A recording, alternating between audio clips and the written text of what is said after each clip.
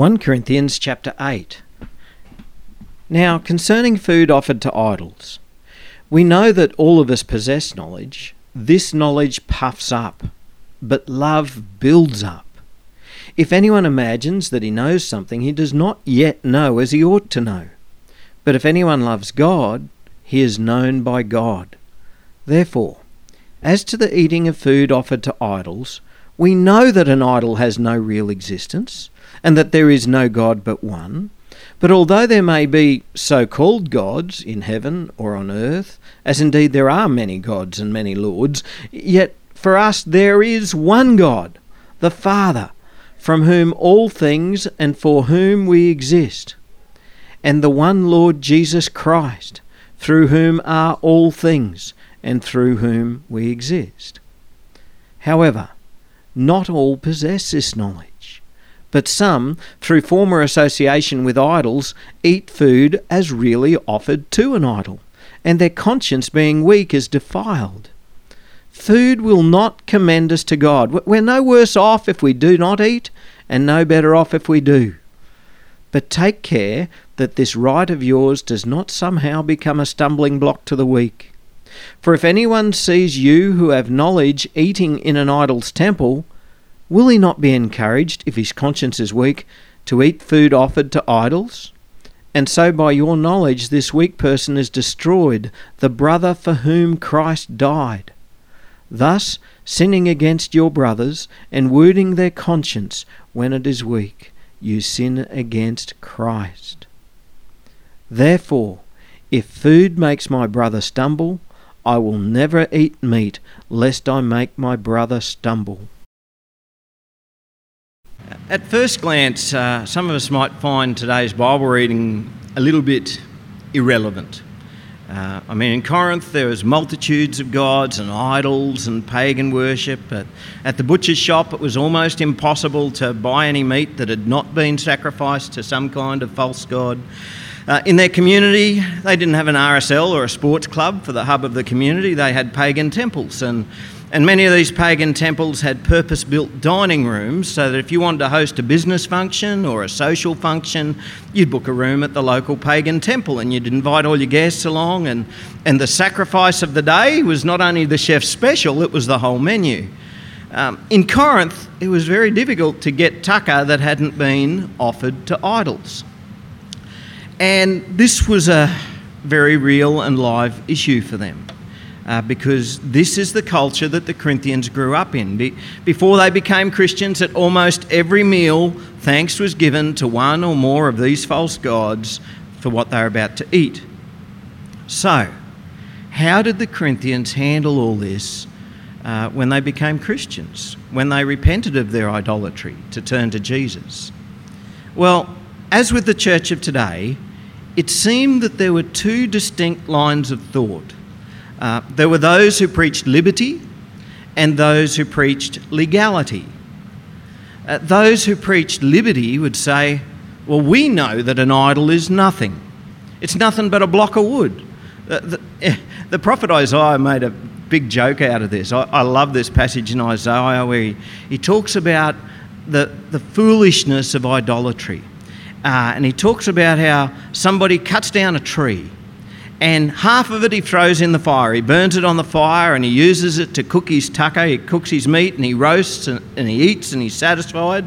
And also he says to us, I'm warm. Look, there's the fire. He's heating himself up with the fire. And then he takes the rest of it and he carves it into an idol and he bows down to it and prays to it and says, deliver me, you're my God. And Isaiah really draws out the absolute absurdity of this. You know, they're not even smart enough to realise, half of it I burned on the fire. I baked bread on its coals. I roasted my meat over it. I know I'll use the rest of it to make an abomination and I'll fall down to a block of wood. It's just absurd. And we know this. There is nothing real about an idol. There are no other gods. In a couple of weeks' time, Paul will tell us what is really behind pagan worship. It's the worship of demons. But the idols themselves and the meat that is offered to these idols are merely building materials and protein. We know this. The pagans didn't know this, though. They believed that an idol really was a god, or really represented the God to whom they prayed. But we know better. We know there is only one God, the Lord God Almighty. And Paul probably quotes the perspective of those who were preaching this liberty when he says, "Therefore, as to the eating of food offered to idols, we know that an idol has no real existence, and that there is no God but one. For although there may be so-called gods in heaven or on earth, as indeed there are many gods and many lords, yet for us there is one God and one Lord Jesus Christ." And so those who preached liberty would say, there's no problem with eating meat sacrificed to idols. We know that they're not real. It's just like we know it's okay to open our cupboard door at night time. There's no monster in there. Is there? Anybody got a monster in their cupboard at home? No. Those who preached liberty may have even felt that they were free to attend functions at the pagan temple and to eat whatever was dished up to them there. So some within the Corinthian church had that view, but others had a very different view. When the Gentiles were first beginning to be saved, a debate arose within the church, which was mostly Jewish at the time, around what laws should the Gentiles be expected to keep.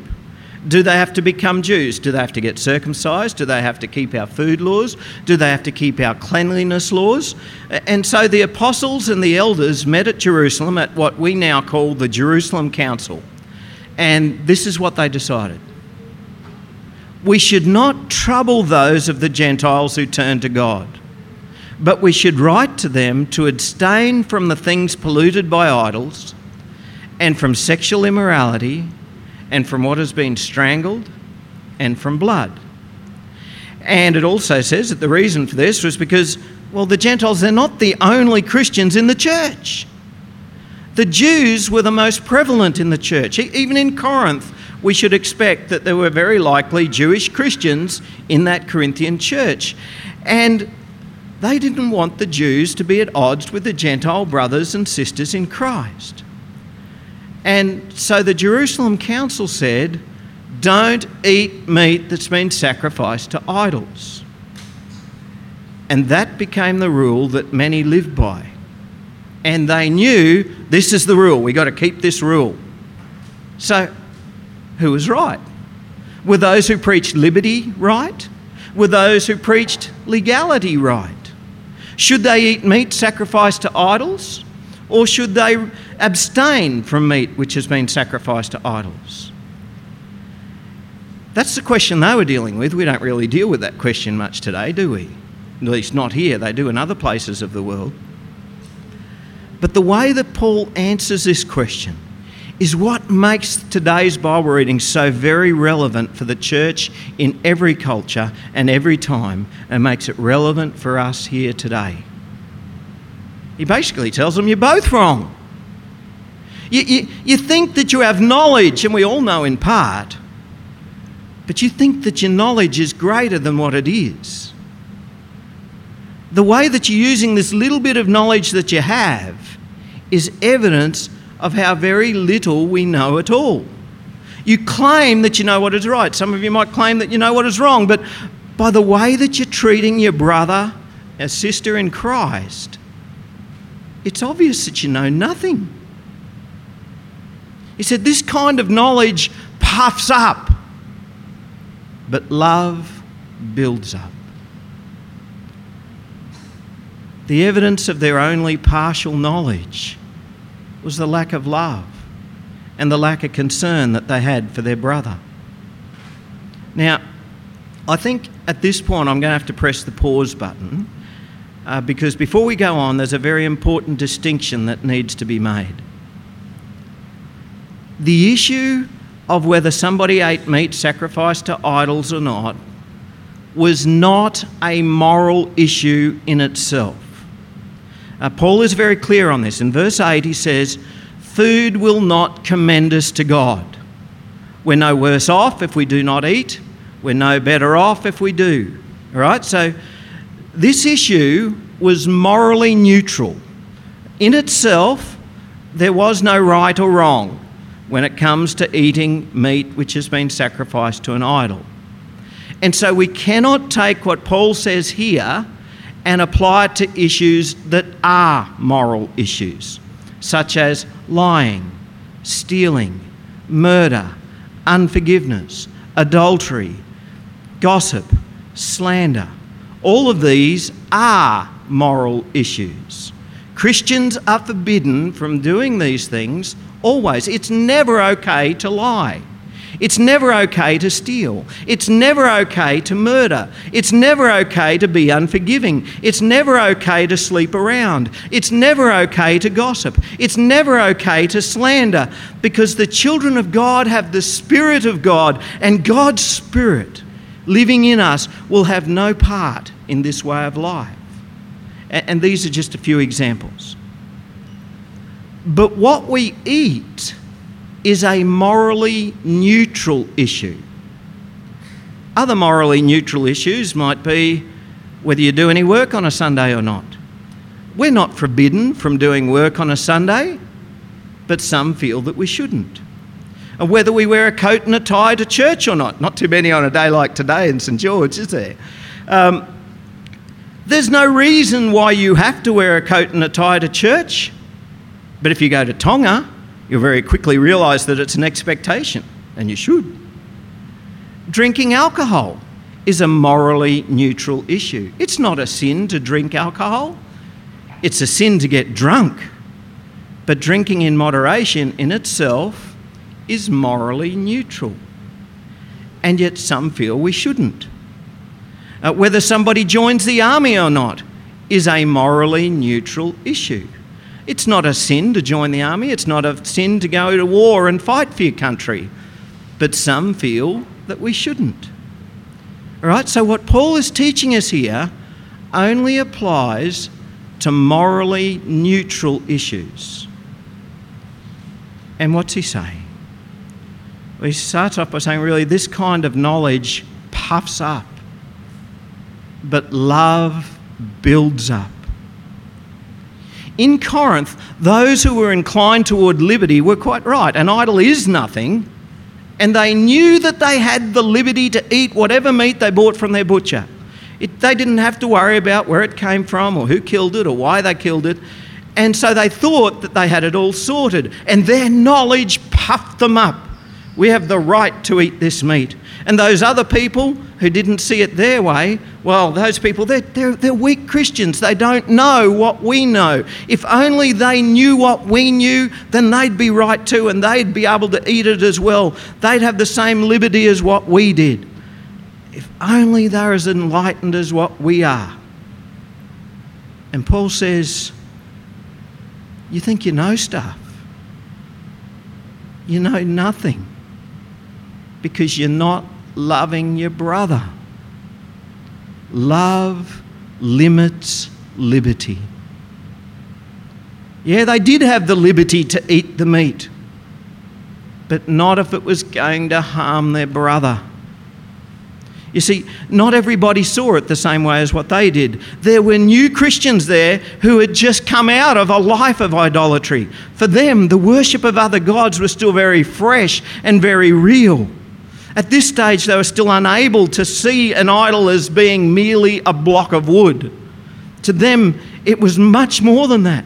To them, that was the God that they had left behind to turn to the one true God.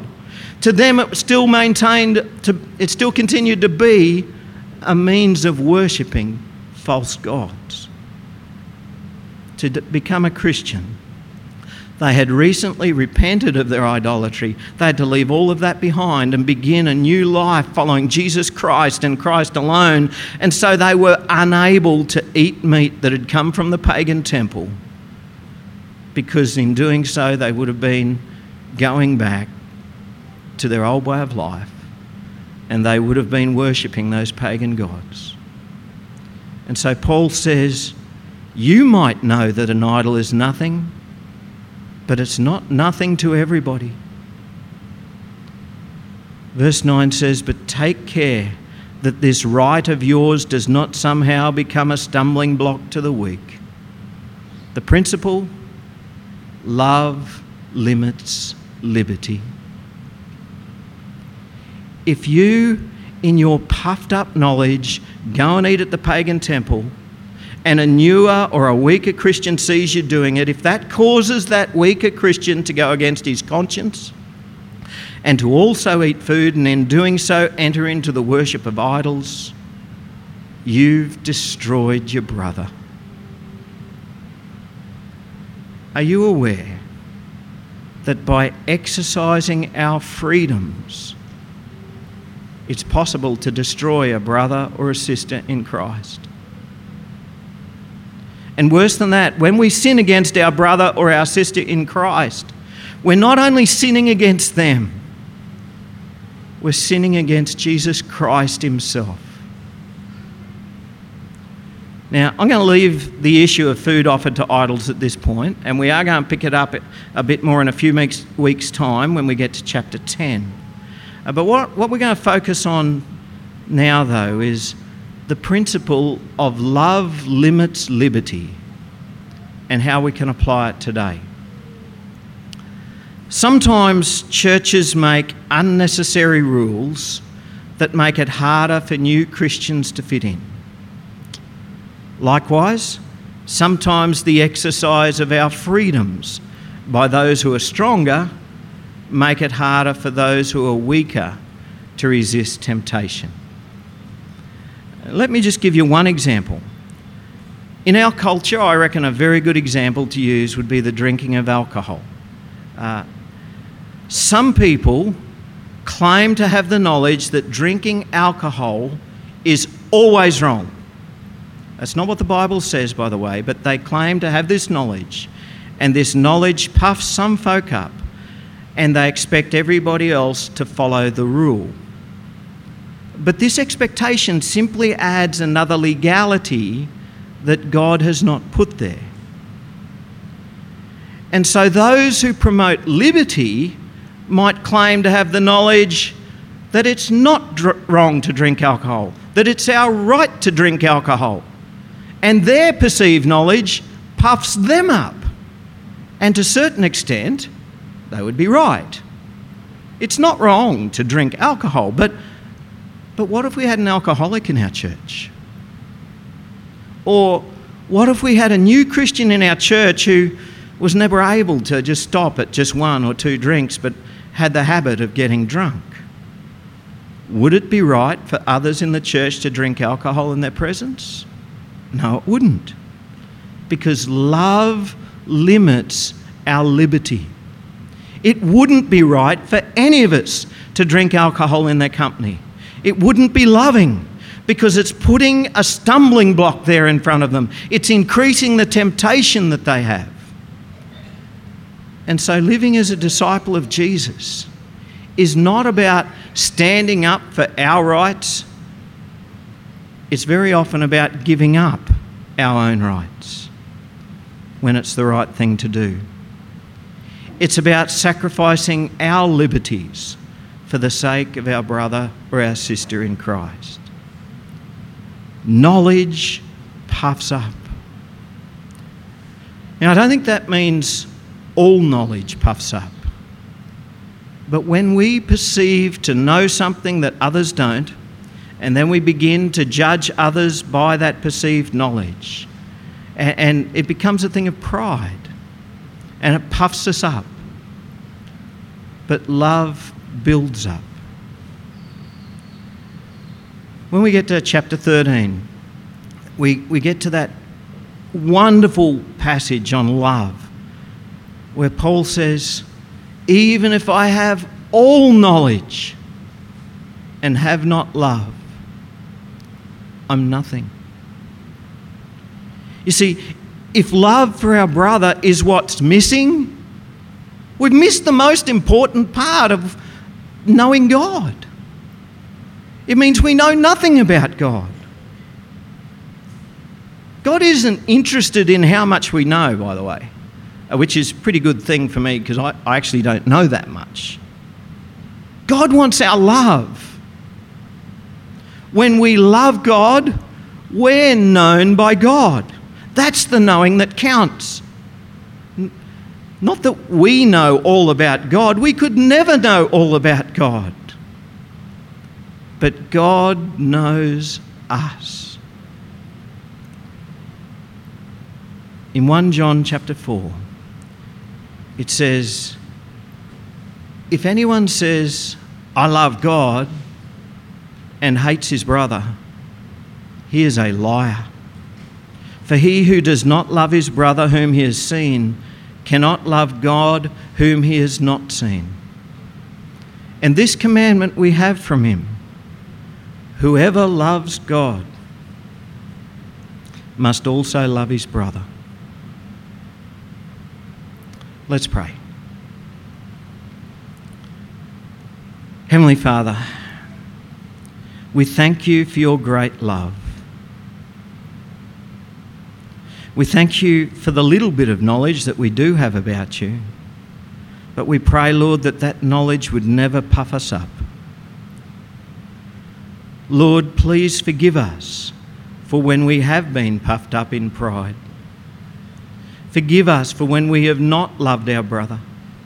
Forgive us for when the freedoms and the liberties that we've taken have made it more difficult for our brother or our sister to not sin.